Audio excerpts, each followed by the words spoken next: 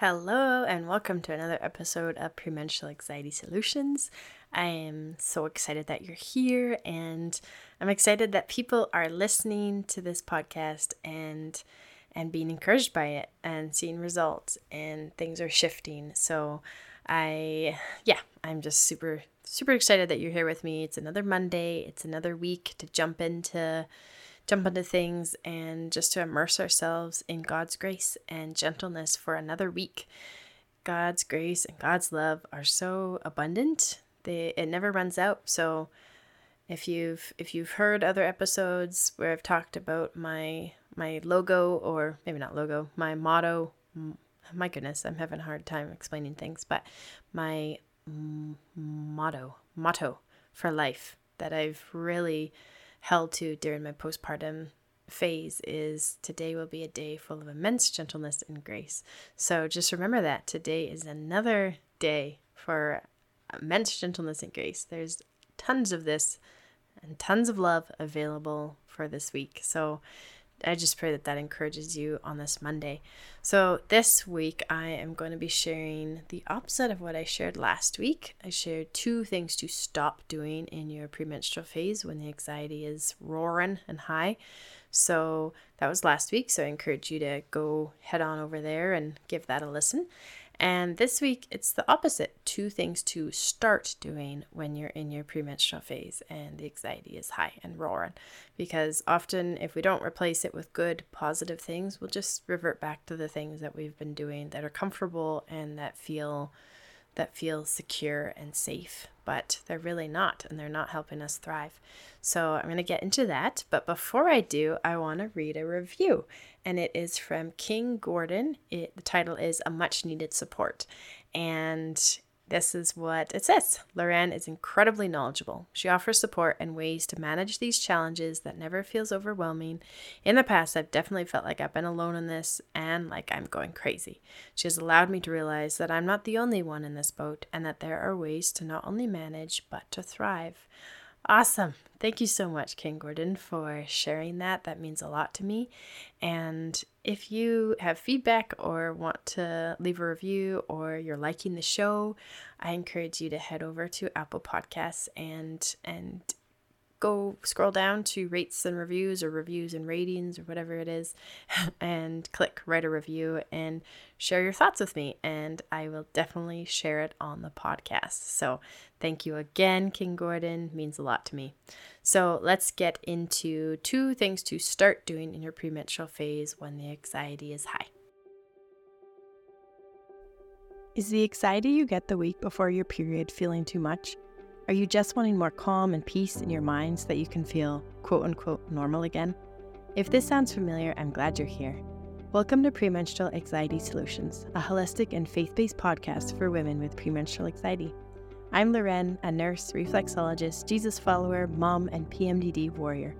My mission is to help you navigate the turbulence of premenstrual anxiety through things like understanding your cycle, grounding your identity in God, hearing stories from other women, learning nutrition hacks, and so much more, so that you can have more peace and calm in your life.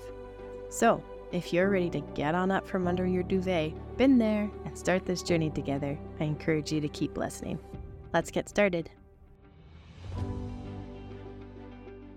Okay, so we are on to 2 things to start doing in your premenstrual phase when the anxiety is high, when your thoughts are circling, when the thoughts are spiraling, when you don't know what the next thing is to do, and it feels so difficult to get up from that floor, get up from under your duvet, get up from the floor of your shower, whatever it is, wherever you're finding yourself, that it feels like that's your safe place, but your mind is still going wild.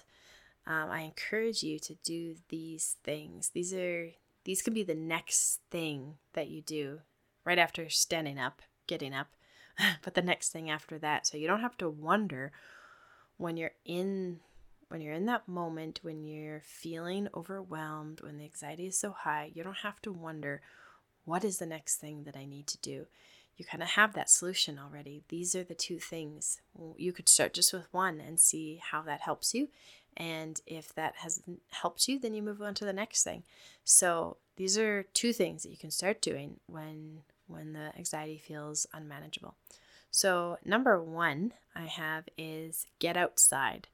And number 2 is start journaling. So number 1, get outside. This just literally means getting a jacket on, getting your shoes on, and walking outside, sitting on your porch, getting fresh air, getting sunlight on your face. And there are so many reasons why this next step, this next thing is so impactful. And one is you're just changing your environment. You're out of the environment that your mind has been going in circles in, and you're changing the scenery, changing what your mind is seeing or what your eyes are seeing, and then that can change the pattern of your mind as well. You're just kind of shifting things. You're disrupting where you have felt that the spiral has kept on going. And it doesn't mean that you have to be outside for hours. It could just be 5 minutes. 5 minutes going around the block, just changing your environment, changing what you've been doing. Because obviously, even if you're doing good things, even if you're doing the dishes or you're hanging out with your kids or whatever it is, you just had lunch, it still might not be the best place or the best environment that will foster your mind shifting and your thoughts changing to the next thing. So get your jacket on, get your kids outside, and just change the environment. And the other thing about getting outside is you're going to be exposing yourself to sunlight. And sunlight has this amazing benefit of, especially when we're outside, either in the morning or in the evening, our eyes are taking in the wavelengths of the sunlight, so that in the morning it's kind of preparing us for the day with hormonal balances and more serotonin, which is going to lift our mood. And then in the evening, it's almost like the wavelength, I don't know if I'm using the right word, but the wavelengths or the rays are going to be almost calming down our system and getting us ready for the evening, getting us ready for bed, all of those things. So it's really good just to be getting outside, getting sunlight in your eyes to increase serotonin, because when there is less serotonin in our bodies, this can lead to more depression, more anxiety, more weight gain, more PMS, more fatigue, more sleep issues. And so you quickly see that just by getting outside on a regular basis, not just here and there, but on a regular basis, it's going to help shift your mindsets, shift your mood. It's going to boost, give you that little happy boost.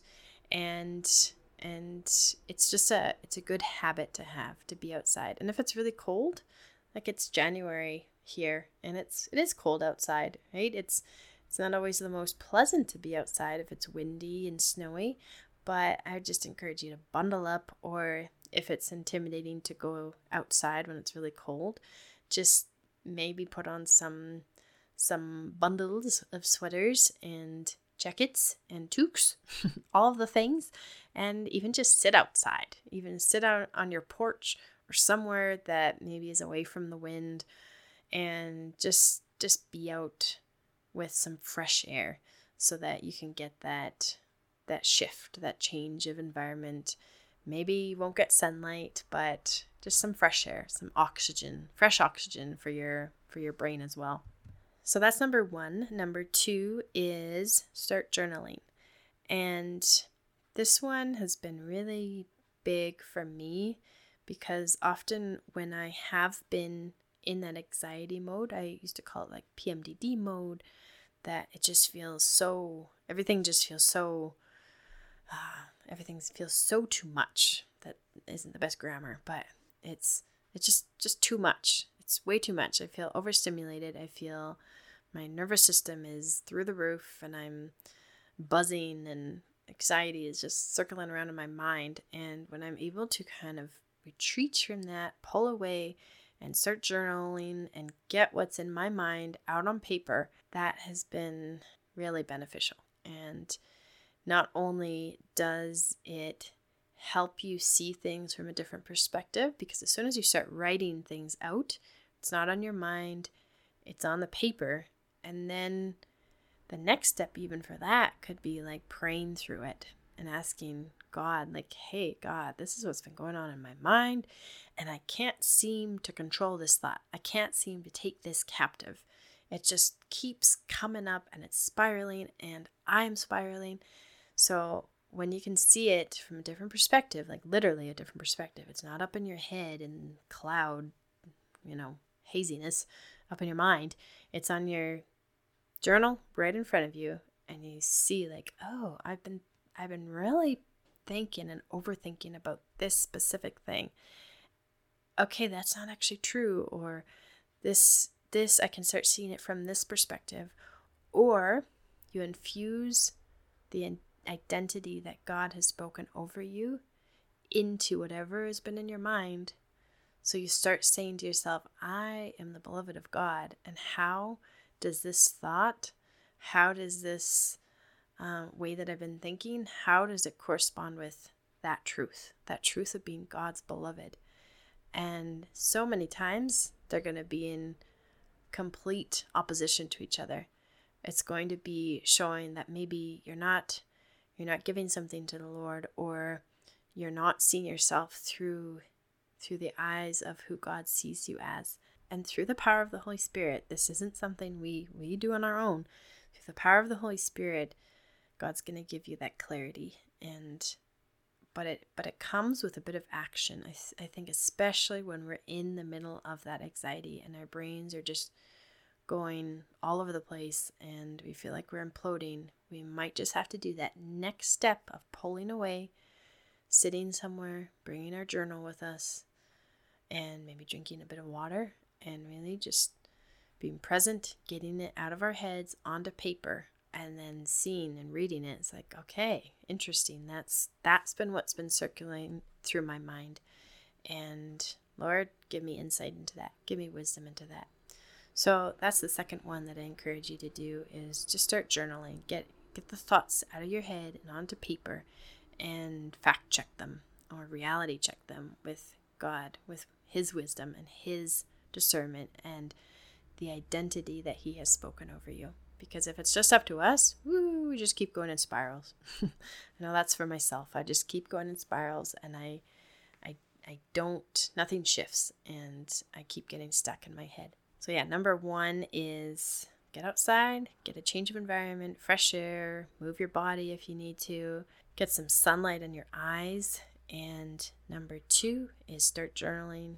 Get those thoughts out of your mind and onto paper, and read through them and ask for God's wisdom in them. So I hope those are helpful to you. I'd love to hear your insights into them and how they have worked, or what, if there's any shifting that's occurred. And yeah, I hope that can help you, especially when you're in the thick of the anxiety. Okay, take care.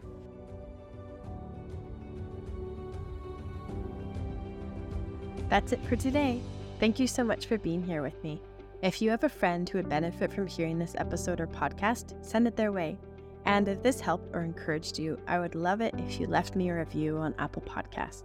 This helps get this golden information into the right ears, and is really the best way for you to say thank you. When you leave me a review, I'll also share it right on the podcast. Lastly, please know that this podcast is for educational and entertainment purposes only. It is not meant to take the place of your primary care provider. By listening, you are agreeing to the full disclaimer linked in the show notes. All right, take care, friend.